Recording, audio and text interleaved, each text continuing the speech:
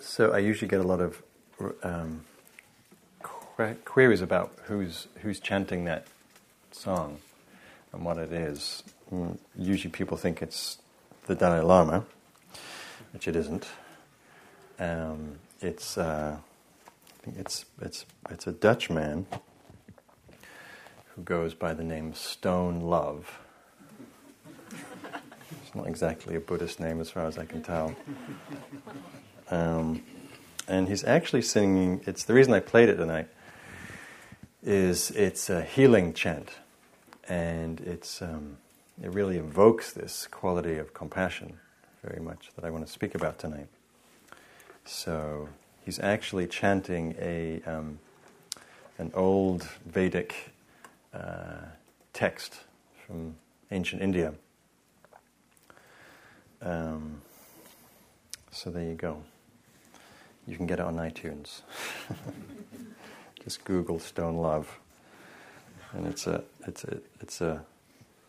65-minute song. So you get your money's worth for 99 cents. I don't know if they charge 99 cents, but... So last time I was here, I talked about the quality of metta, being the primary quality of the heart, or one of the primary qualities. Can there be more than one primary quality? I don't know. Central quality in this teaching of the Brahma Viharas, what the Buddha called these abodes of the heart, these places that where we can live in our heart, these capacities, these potentials. The first and the primary being loving kindness, and the second, and out of loving kindness arises compassion when we meet. When the heart is like the heart in Buddhism, of course, comes from the word chitta. Chitta is often translated as mind, but really it means heart-mind, and the mind resides in the heart in Buddhist thought. So this heart-mind is like a multifaceted jewel, and its central quality being love. But when this heart turns towards different experiences in life, it evolves into different qualities. And when the heart is open, and we meet a situation, a person in life that's painful, that's difficult, that's suffering, that's hurting, the heart naturally responds with this quality of care, of this wish to relieve the suffering. It's the Buddha called it the quivering of the heart, because we feel the suffering that we connect with. That compassion is to feel the suffering of. So it's a very beautiful quality. It's a very courageous quality. And I'll say more about why that is. So, and of course, it's really a quality that's very central, not just in our spiritual lives, but in our lives in general. Being alive, being in a body, being alive at this time, requires a lot of open-heartedness and a lot of compassion, because there's so much suffering in this world. There's so much pain, and it's hard to, go by, in a single day without confronting different levels of suffering. The suffering that's coming from this economy, for one. The amount of unemployment and fear and hardship, and people losing their homes and their jobs and their life savings, and people's physical suffering, the sudden arising of a illness or a death or a tragedy, on every level. Just having a human body is worthy of compassion. We suffer a lot with these bodies. So, and it's challenging to maintain the heart, to keep the heart open. Have you noticed?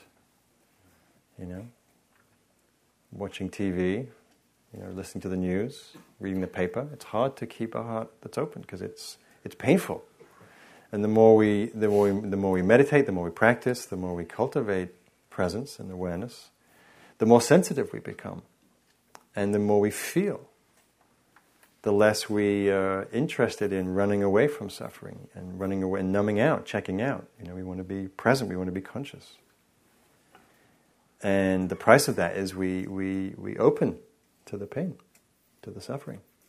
It requires a lot of courage to stand in the middle of a situation or be with somebody or be with, some of the global suffering that's happening and stay open, not to just, find ourselves at the refrigerator door, or the bar or wherever it is we go to check out, the TV.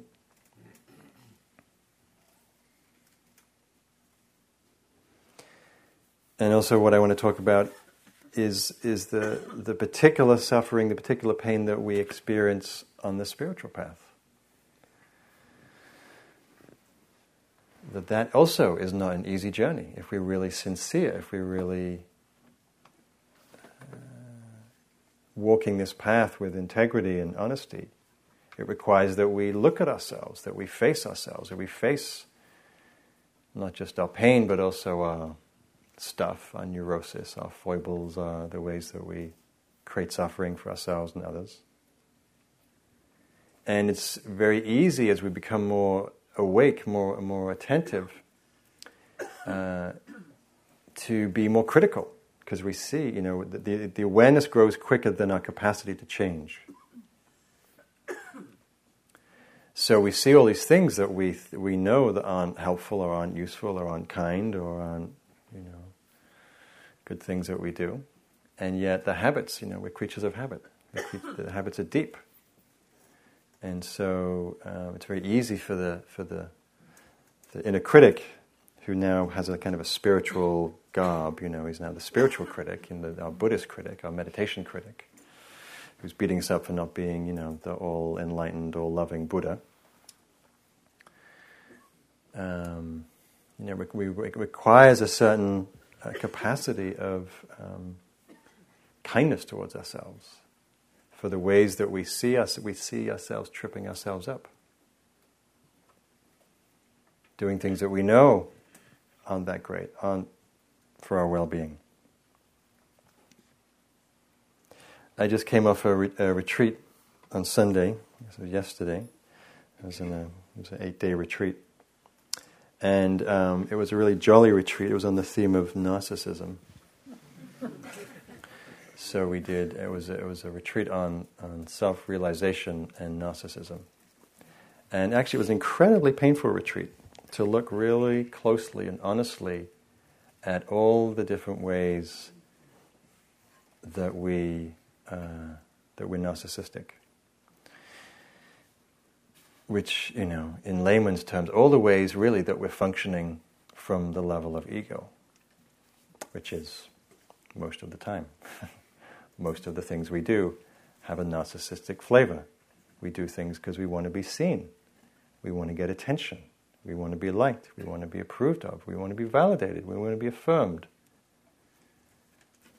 Think about something you do that doesn't involve one of those facets, where you simply do it just for the sake of it. And if there's something you do that doesn't have any flavor of, wow, look at me, a little aggrandizement, a little, doing pretty good, hope somebody's noticing. Even when we're meditating, oh, now I'm kind of getting it. Oh yeah, I'm pretty cool at this now. Yeah, I'm getting it. I'll teach this next week, become a teacher, and enlightenment, here we come. Wait till I tell my friends about how cool my meditation was. They'll be so impressed. They'll think I'm so enlightened.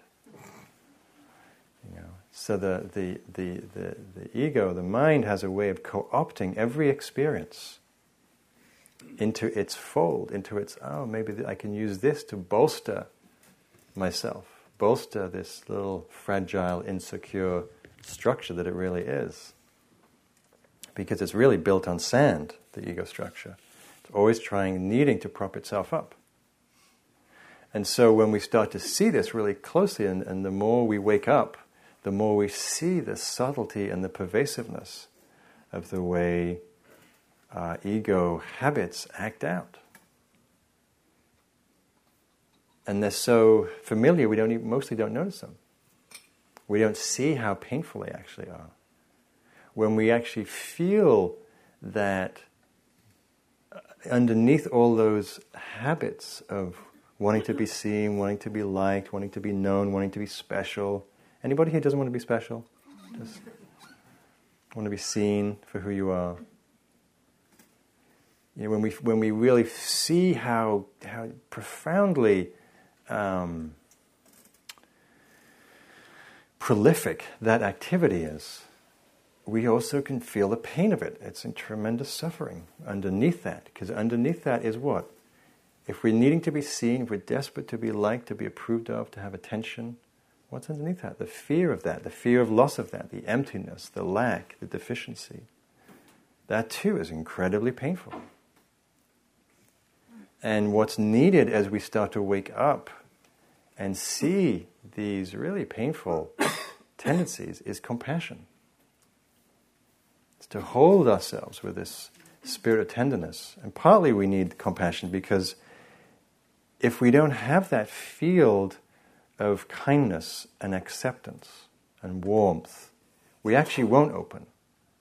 Because if we're going to open and we're going to be slamming ourselves, oh my God, you're so narcissistic, you're so self-centered, you're so conceited, you're so needy, you're so wanting attention, we're not going to open. We're going to stay shut down. So when we open to these very difficult places, especially these very core egoic places, it's essential that we have this quality of kindness, of compassion, this field to receive it. Not to judge, but to go, oh, wow, look at that. Everything I do in some way is a movement to be seen, or to be approved, or to be liked, or to be noticed. Either it's from myself, or from people around me, my partner, my boss, my parents.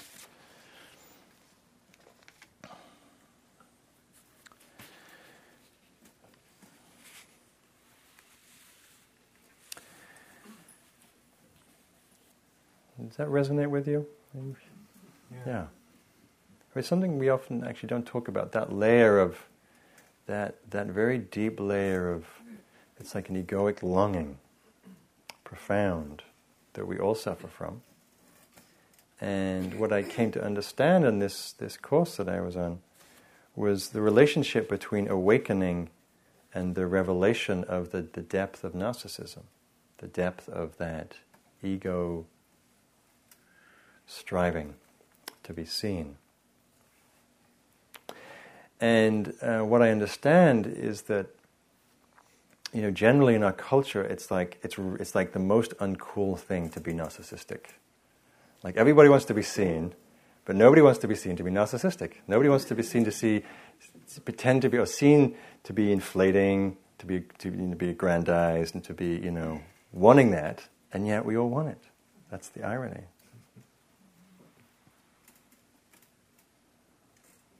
And again, so it's very easy when we see that in somebody else to be very judgmental. Oh, look at so and so. Look at how, you know, puffed up they are, and they're just so full of themselves. And you know, I mean, you can have that slant if you're watching TV last night from 5:30 to 8:30.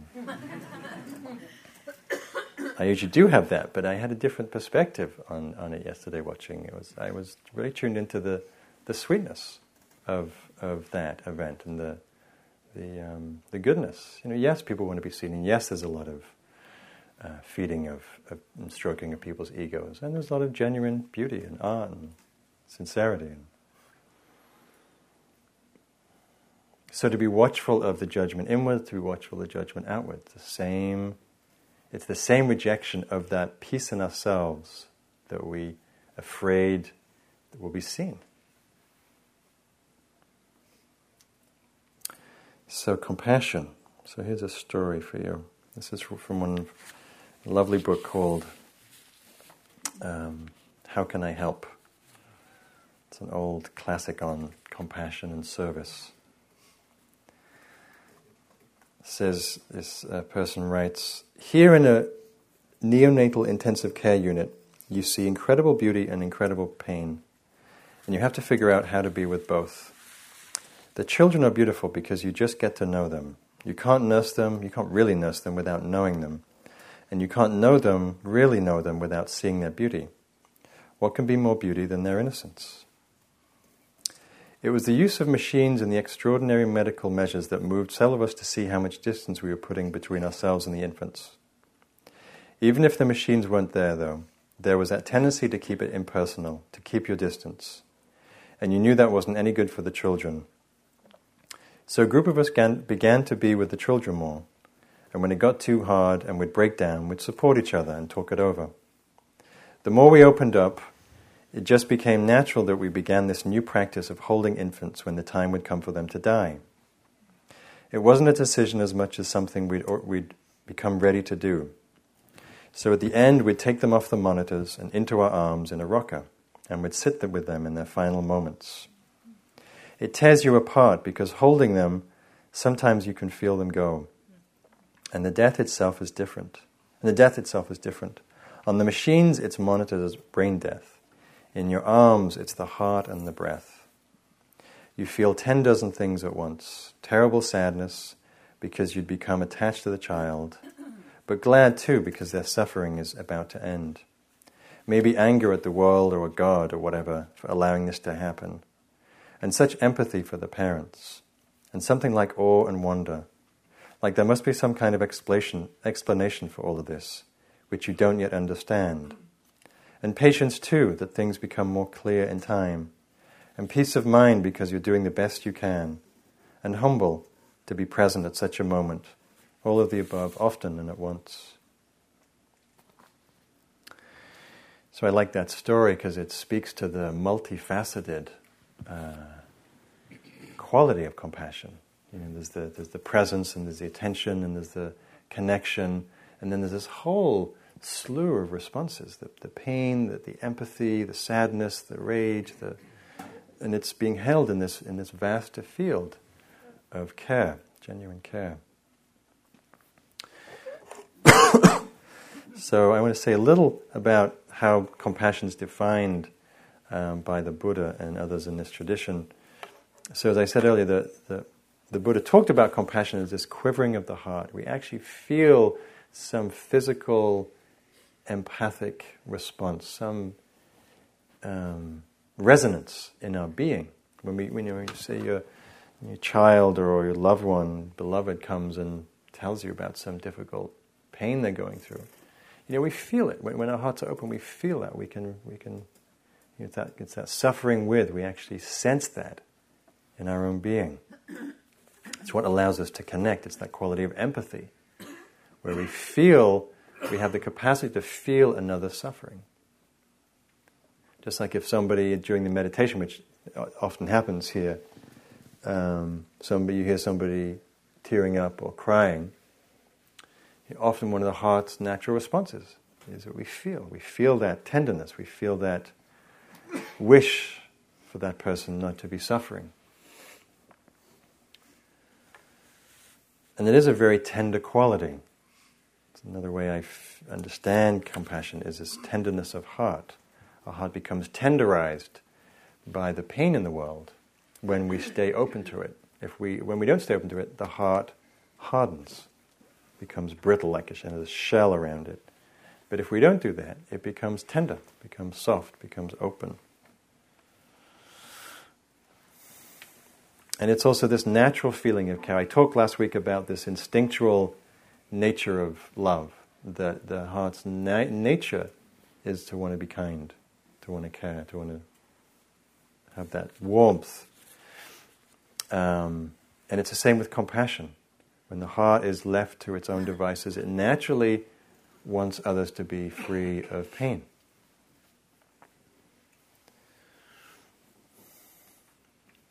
I often read this story about, this is from the tsunami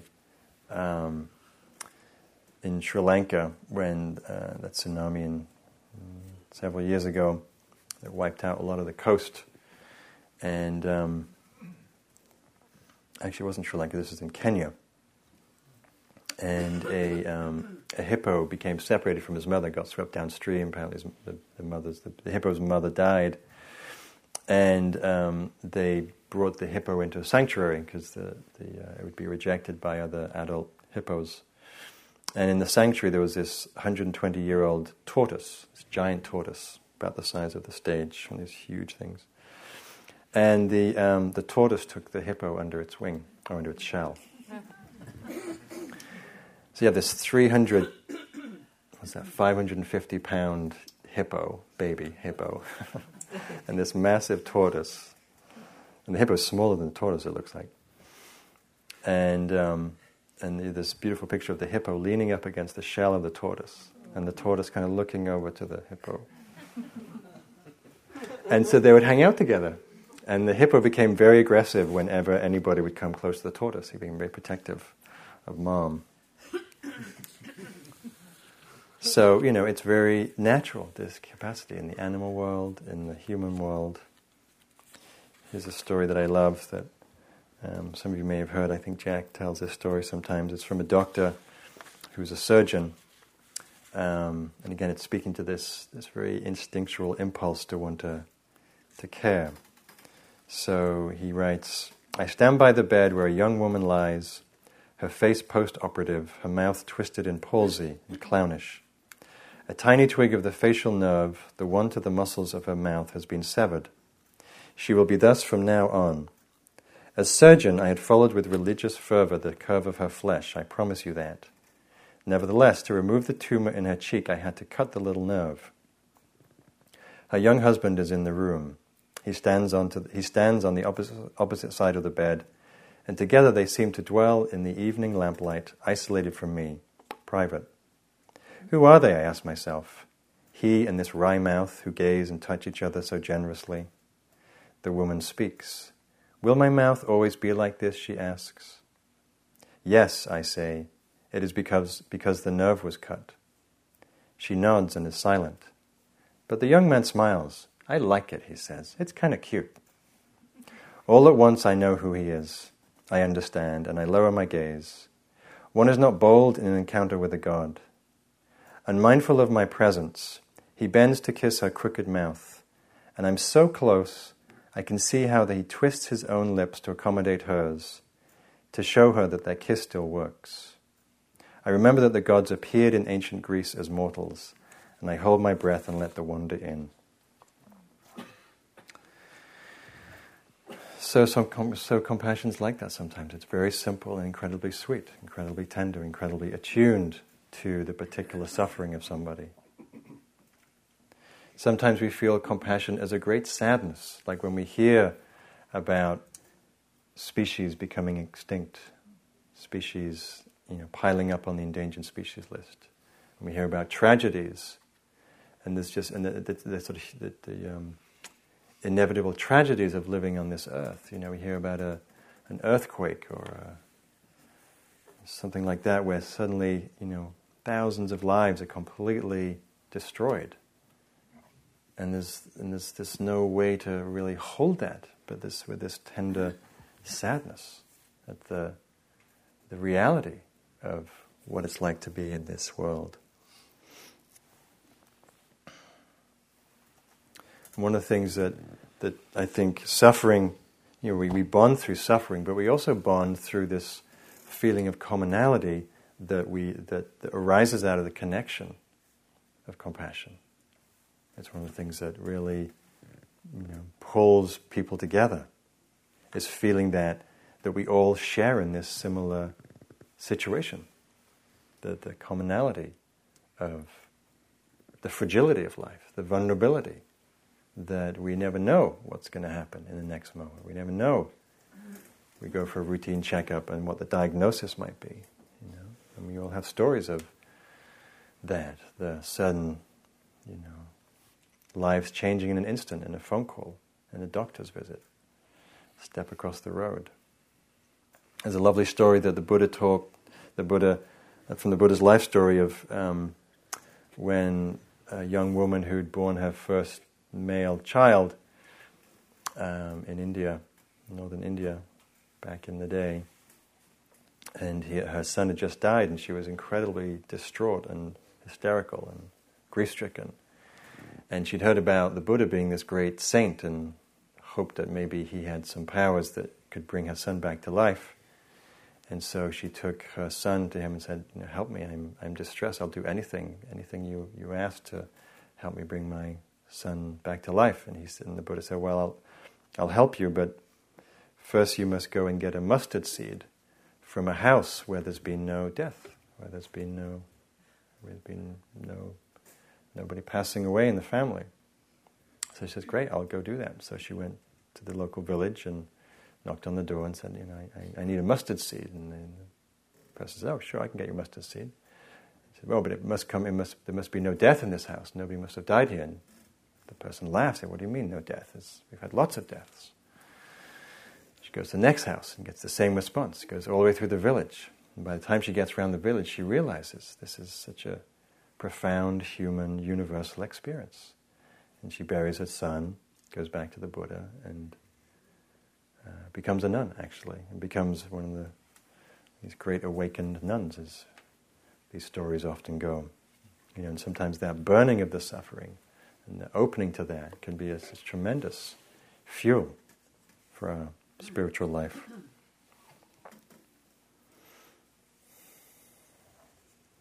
Compassion is also a wonderful support for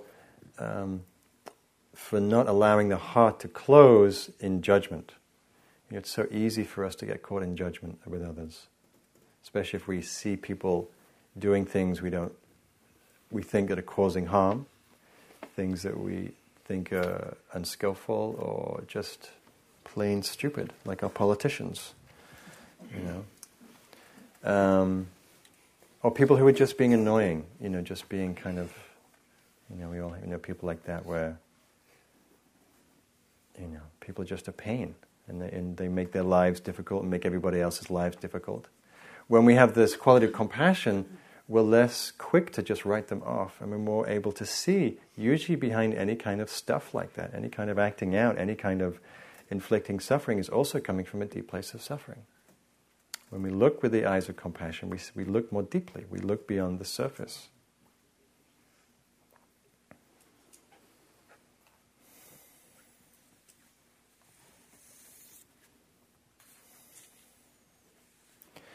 So how do we develop this quality in our lives, aside from the formal practice, which I'll say a little about, and we did a little of that, just like with the metta practice. The compassion practice is a practice you can do. You can do it as a daily practice, you can do it as something you add on to your meditation practice, like we did today. Or you can do it just as you go through the day, and you see people who are suffering or in pain, or you hear about somebody, and you just say these phrases to yourself. And like the metta practice, it can seem very benign. You're saying these phrases over and over again. It doesn't really seem like much is happening, but what you're doing is you're expressing a very deep intention, a deep wish. You're going against the usual groove of the mind to resist suffering, and you're turning towards it, and you're offering this very heartfelt wish. It has a very powerful impact. Very helpful to do when we're in distress, when we're anxious or fearful or in panic or anxiety or whatever states we go through. Often we can't do much about the experience. All we can do is bring a certain mindfulness, presence to it, and in that wish ourselves to hold it with some ease. Wish to hold ourselves with some kindness. And just bringing that quality usually allows our being, our nervous system to relax, makes the experience easier. I remember when I was on a long retreat on the East Coast in Barrie, at IMS, a sister center, and was on it was a 3-month retreat. And in the middle of that retreat, about 4 or 5 weeks in, I just touched this really, really raw place, as you sometimes do when you look deeply in yourself, and just hit this incredibly buried place of pain and wound and suffering, tremendous suffering. And I'd been practicing for a while before then, and I was really glad I did, because what happened in that experience was the experience was very powerful and very kind of shook me to my core. But what came through was these qualities of mindfulness and compassion. This for whatever seeds had been sown in my past practice, that came through, and I was able to hold myself in this I was a complete wreck for a while. But what was there was this quality of care that I had no idea would come through. It was kind of a new sort of emergence for me of this quality of the heart. And it really showed me what a difference that made. That a soothing balm was there to hold me in this difficulty. So the challenge with the quality of compassion, this is the bad news, or it sounds like bad news. I've been saying a little of the good news. The bad news, it's not really bad news. But how does compassion grow? How does compassion arise? Compassion arises by turning towards suffering. I know you all drove here through the rain to hear that you all will be served by turning towards pain and suffering. It's not what we generally sign up for. Oh, great, give me some pain and suffering over here. I don't have enough. There's that line by Ajahn Chah, which I love and I quote a lot. He says, by running away from suffering, we run towards it. By running away from suffering, we run towards it. We spend most of our lives, naturally, humanly, running away from suffering. Because why not? Because it sucks, it's painful. Why would I want to hang out with suffering? Right? But of course, we never can quite run away from it. We can never run away from ourselves. Because it always somehow finds a way of sneaking around the back and popping out in the most unwanted times. So compassion arises when we turn towards the suffering with presence, with awareness, with an open heart. And when we acknowledge the existence of the suffering. I was on this retreat some years ago at Gaia House in England, and it was a month retreat, and it was actually the first retreat I'd done after this long, painful retreat. So I was a little reticent about going in because I was sort of a little concerned I would hit the same place. And but I was also excited to be back on retreat again. I love retreats, and but and of course as you do when you have a bad experience, you sort of forget about it and you remember all the good times. So I was sort of arriving at the retreat thinking, retreats are good and they're peaceful and mellow and be in nature and it's all good and Pollyannish and I got to the retreat and it was really hard. I couldn't concentrate, I was restless, I was distracted, and my body was aching. It was just one of those what we call dukkha retreats, suffering retreats. And of course I hadn't signed up for a dukkha retreat. I wanted a happy retreat. So it went on for a week, 8, 9 days. It was like, come on already, this is like enough suffering. And by the 10th day, I had this little insight. And I had the realization, it wasn't rocket science, this is suffering. This is what the Buddha talked about. First noble truth, there is suffering in life. Oh yeah, there is suffering. I know it sounds very benign, but that completely transformed the retreat. Because I went from resisting the suffering to, this is how it is. This is suffering. It's unpleasant. It's not what I want. It's unsatisfying. This is how it is. And that meeting of it allowed that whole resistance to drop and the heart to open. It's like, this sucks. It's painful. I feel for you that you have to go through this. That was the kind of response. So it might not make the actual thing go away, the trigger go away. Sometimes it does. But it makes the holding of it, the holding of it is where the transformation happens. So, most of the suffering ain't going to go away just because we do our spiritual practice. But how we hold it, how we respond to it, how we relate to it, that's what shifts. That's where we stop adding, contributing to the suffering by releasing our own suffering, by stopping resisting and numbing out and actually going, oh yeah, this is suffering, this is painful, and allowing the heart to open. And we bring forth more love into the world.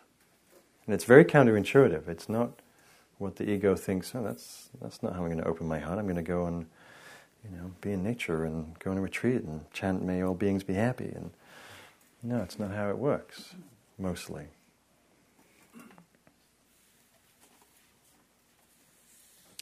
So turning towards pain, turning towards our suffering. Notice what's happening when I say that in your being, when you're what's the response? Like, I'm not going to sign up for that, or this guy's out to lunch, or yes, I've been doing that for 50 years, thank you very much, and it hurts.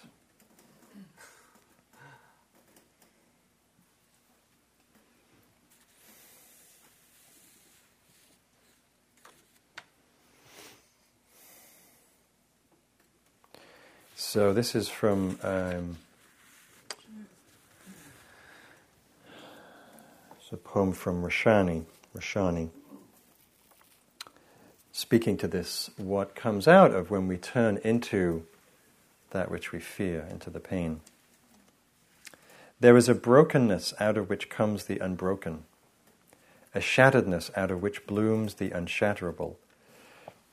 There is a sorrow beyond all grief which leads to joy, and a fragility out of whose depths emerges strength.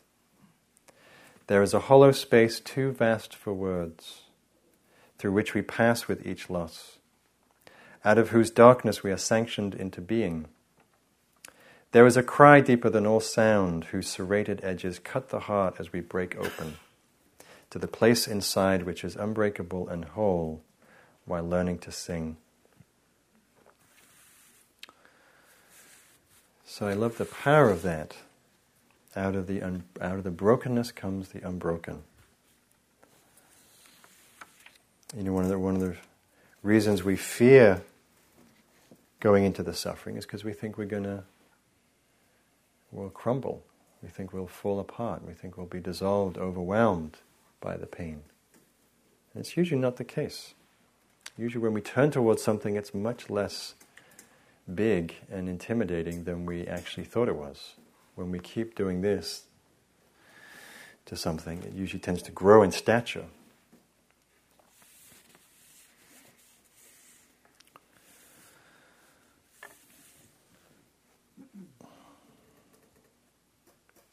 So one of the ways, I think I mentioned this last week, one of the ways that I see that we suffer a lot, often unnecessarily, in my opinion, is the suffering that comes from how we relate to ourselves. How we, the self-created suffering from the way that we talk to ourselves, judge ourselves, criticize ourselves, push ourselves, berate ourselves. All the stuff that comes from the critic and the judge, or whatever you like to call that voice. The way that we treat ourselves with cruelty. The Buddha said compassion was the antidote to cruelty. And when I speak to people, what I hear in the dialogue is how cruel they are with themselves. You notice that? In the way you talk to yourselves? You notice a certain flavor of harshness, or intolerance, or impatience, or impossible high standards, or judgment, condemnation. It's a lot of suffering. I had that very strongly when I first started practice for many years, and did a lot of this practice, did a lot of loving kindness practice and compassion practice. And over the years it's softened. But what really turned it around for me was when I actually felt the pain of all of that treatment. When I had enough space to listen to the way I was talking to myself. You're so hopeless. You're so pathetic. You're never going to amount to anything. No. When we actually feel the impact of that, it's very painful. Mostly we don't, because we're just so used to it, saying, you're such a klutz, and and you'll never get anywhere. And it just becomes like road noise, the white noise, But if you actually pay attention and feel, if you imagine your best friend telling you that, right, or your partner telling you that, how would you feel? You wouldn't feel very good. You probably want to hit them too. And you also wouldn't stand up for it. You wouldn't hang around, let them beat you over the head like we do with the critic. So when I actually felt the pain of that, something shifted. It's like, why do I let this in? Why do I keep doing this? This is so brutal to talk to myself like that day after day. And something in that moment, the critic lost its pedestal. It was still there, still had some power, but it lost some of its strength to bite. So, as I was saying earlier about when we're on this path and we start to wake up, we start to be more present, more mindful, more conscious, we start to see all these different things about ourselves, and we have this whole edifice of Buddhist understanding to understand ourselves, but also to judge ourselves by, a whole new order of things in which to live by. So one of the places I think we need compassion is when we see the things that we do to ourselves that just, creating more suffering. So a good example is, we hear a lot in these teachings about how grasping and desire and attachment is suffering. But of course we don't just let go of grasping and desire and attachment, right? We could if we would. We would if we could, but it's a little harder than that. The central teaching is let go, so let's just let go. Okay, 1, 2, 3. Everything you attach to that's suffering. Okay, it didn't work. Okay, well. So we might see the different ways that we get caught in grasping and desire and longing in something, and we know the very thing we're longing for isn't really going to do it. Because we've been longing for it for the last 20 years, and we've got it sometimes, it still didn't do it. Perfect relationship, perfect pizza, the perfect cappuccino, whatever you're into, perfect car, perfect job, perfect lover, we all have our pet, faves, right? And then we hear these teachings and we understand it and we can even see the truth of these teachings. And then we still do the same thing. As if it really matters, whether we get that perfect cup of coffee. And my friend Diana Winston, who teaches here sometimes, she was on a retreat in IMS on the East Coast, and she was on this long retreat, was bored out of her mind, and she happened to go in the kitchen and see the menu for the week, and she noticed pizza was on Friday. It was Monday. She's like, wow, pizza, how cool, no more tofu and beans, pizza, this is like a big deal on retreat. And the Senate does very good pizza, She's like, wow, what's it going to be? Is it going to be margarita? Is it going to be, Greek pizza? Had this whole, mind spin for 4 days. And so it comes to Friday, and she's like, wants to get to the head of the line, but she doesn't get to quite the head of the line because that would look very unspiritual. So she waits for a couple of people to go, and then does the whole thing, and then gets up to the table, and there's all these different kinds of pizza, and she loads up the plate. She's all excited, sits down. She's been practicing mindfulness, so she's like, okay, take a breath, get really, really maximize the pleasure, and she takes a bite. And it's good, but the thought comes, oh, it's just pizza. It's just pizza. It's good, but it's just pizza. It's not nirvana. It's not like, cosmic ecstasy. It's pizza. And she'd known that, she'd practiced for how many years. And there she was, caught.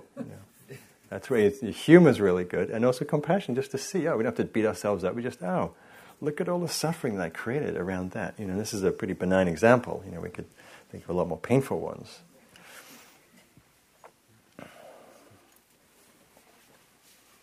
or the way that we take our thoughts to be true is another huge place of suffering. How many thoughts do you believe that are true that just ain't so?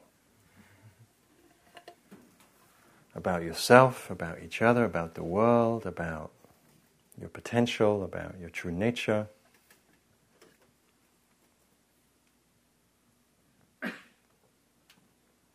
If only I get this, I'll be happy, right? How many times a day do we have that thought? If only they'll shut up.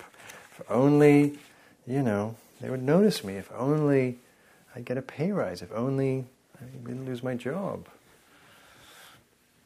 And we feel the suffering of that contraction.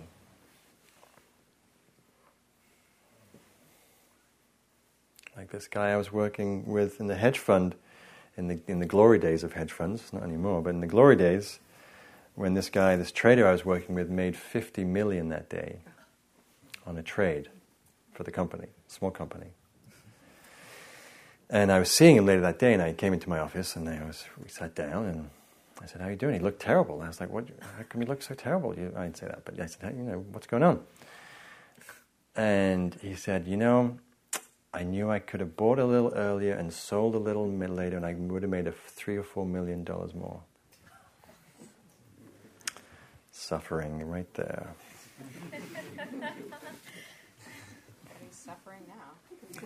And he's suffering now, right? He really does need that extra 3 or 4 million. I think he needs the job.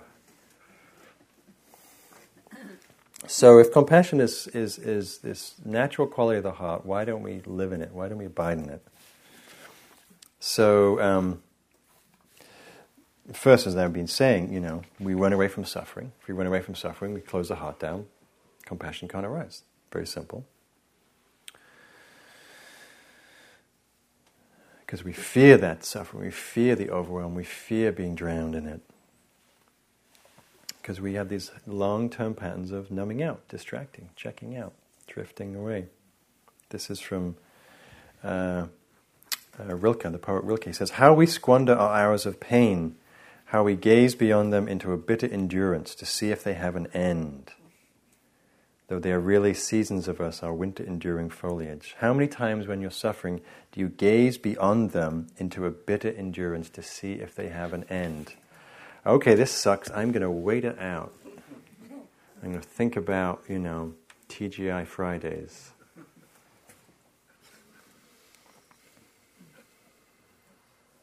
I had a friend who was he was married, still is, and good friend of mine, and he was in a difficult marriage, and they were having a lot of problems for some period of time. And I said to him, "Well, how's it going? How are you dealing with this? Are you guys in therapy? Are you doing so? How are you?"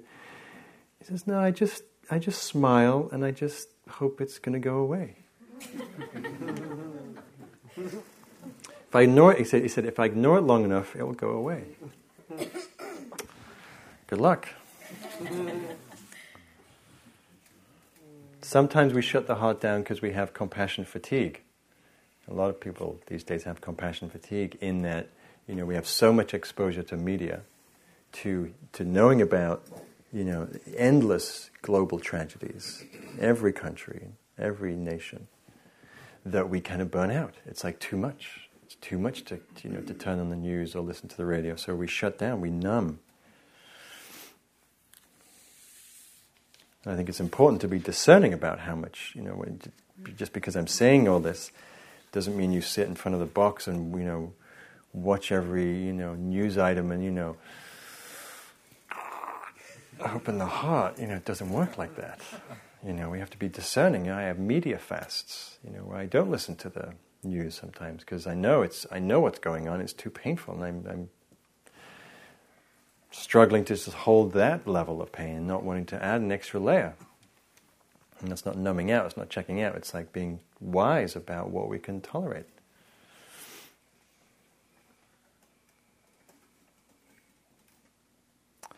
So,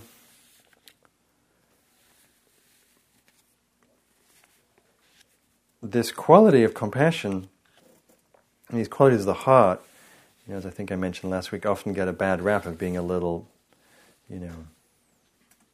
goody-goody, namby-pamby, a little, well, if I'm really good, I'll have lots of compassion. But they're actually very powerful. They're very fierce, and take a lot of courage. It takes a lot of courage to turn towards the truth, to turn towards ourselves, to turn towards the suffering in another, to turn towards the suffering in the world. This is from a colleague who was a Vietnam vet who started practicing meditation about 20 years ago. He said, "It had been 8 years since my return from Vietnam when I attended my first Vipassana retreat. At least twice a week for all those years, I had sustained the same recurring nightmares common to many combat veterans, dreaming that I was back there, facing the same dangers, witnessing the same incalculable suffering, waking suddenly alert, sweating and scared. At the retreat, the nightmares did not occur during sleep, but during the meditation. I began to realize that the mind was gradually yielding up memories so terrifying, so life-denying, and so spiritually eroding that I had ceased to be consciously aware that I was still carrying them around. I was, in short, beginning to undergo profound catharsis by openly facing that which I had most feared and had therefore most strongly suppressed. What also arose at the retreat for the first time was a deep sense of compassion for my past and present. Self-compassion for the idealistic young would-be physician, forced to witness the most unspeakable obscenities of which humankind is capable, and for the haunted veteran who could not let go of memories who could not acknowledge he carried. Since that first retreat, the compassion has stayed with me." So it takes a lot to turn towards whatever we're carrying in our hearts, whatever wounds and pains and skeletons. And yet it's that very turning that allows this quality to develop. This is from a oft-read poem, but it so speaks to this subject by Naomi Shihab Nye, Palestinian poet. I'll just read the end of it, where she says, "Before you know kindness as the deepest thing inside, you must know sorrow as the other deepest thing. You must wake up with sorrow, you must speak to it till your voice catches the thread of all sorrows, and you see the size of the cloth. Then it's only kindness that makes sense anymore, only kindness that ties your shoes and sends you out into the day to mail letters and purchase bread. Only kindness that raises its head from the crowd of the world to say, 'It is I you have been looking for,' and then goes with you everywhere like a shadow or a friend."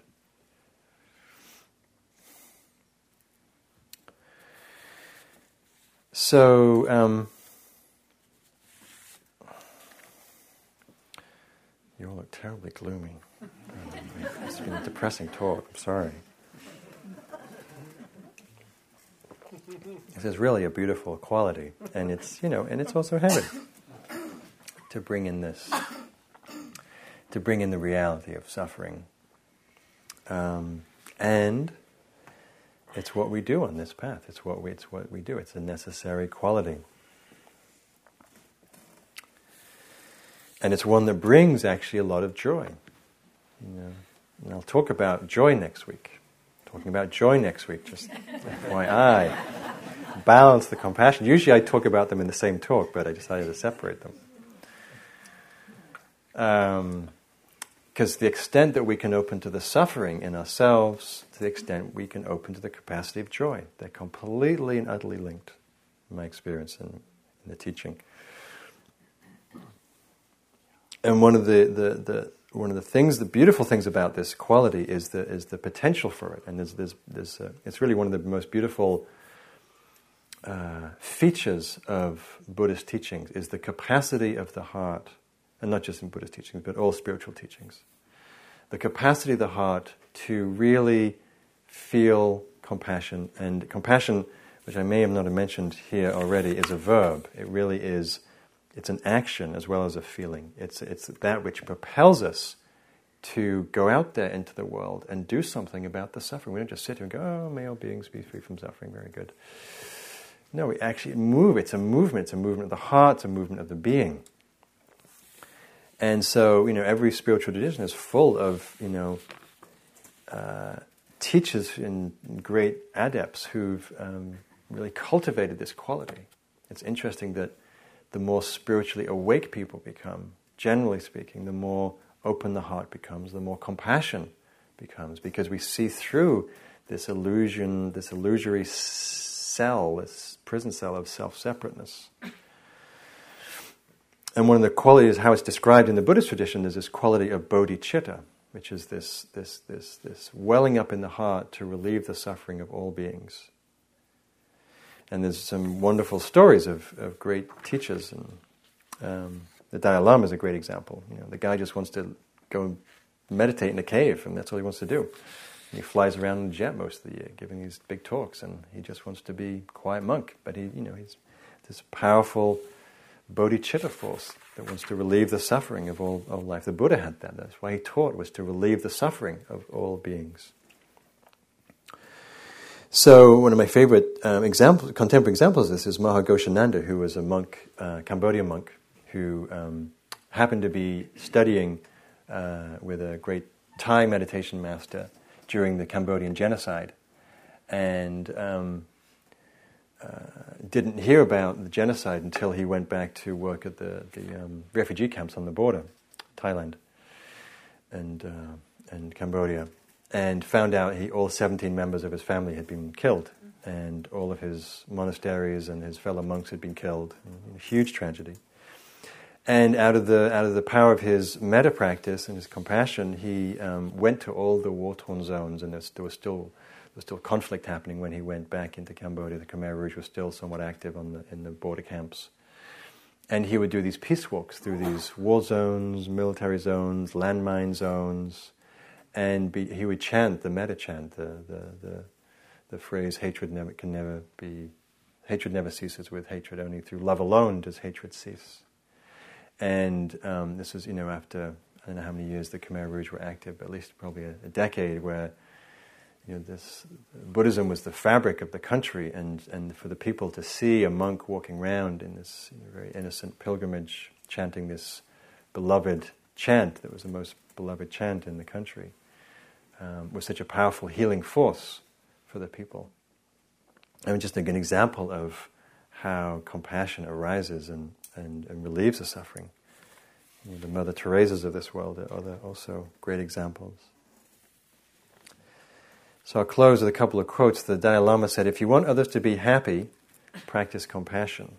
And if you want to be happy, practice compassion." Because why that is because it opens our hearts. When our hearts are open, connected, feeling, what do we feel? We feel there's a lightness, there's a joy even, there's a beauty, there's a radiance, there's a connectedness.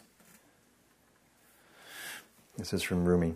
"There is no companion but love, no starting or finishing. Yet there is a road. The friend calls from there. Why do you hesitate when lives are in danger?"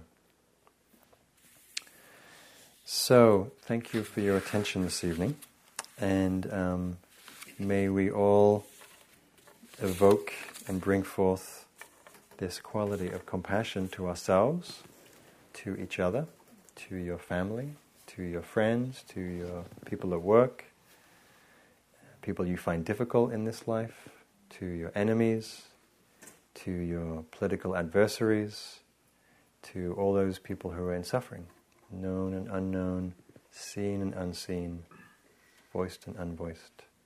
May all beings be free of suffering.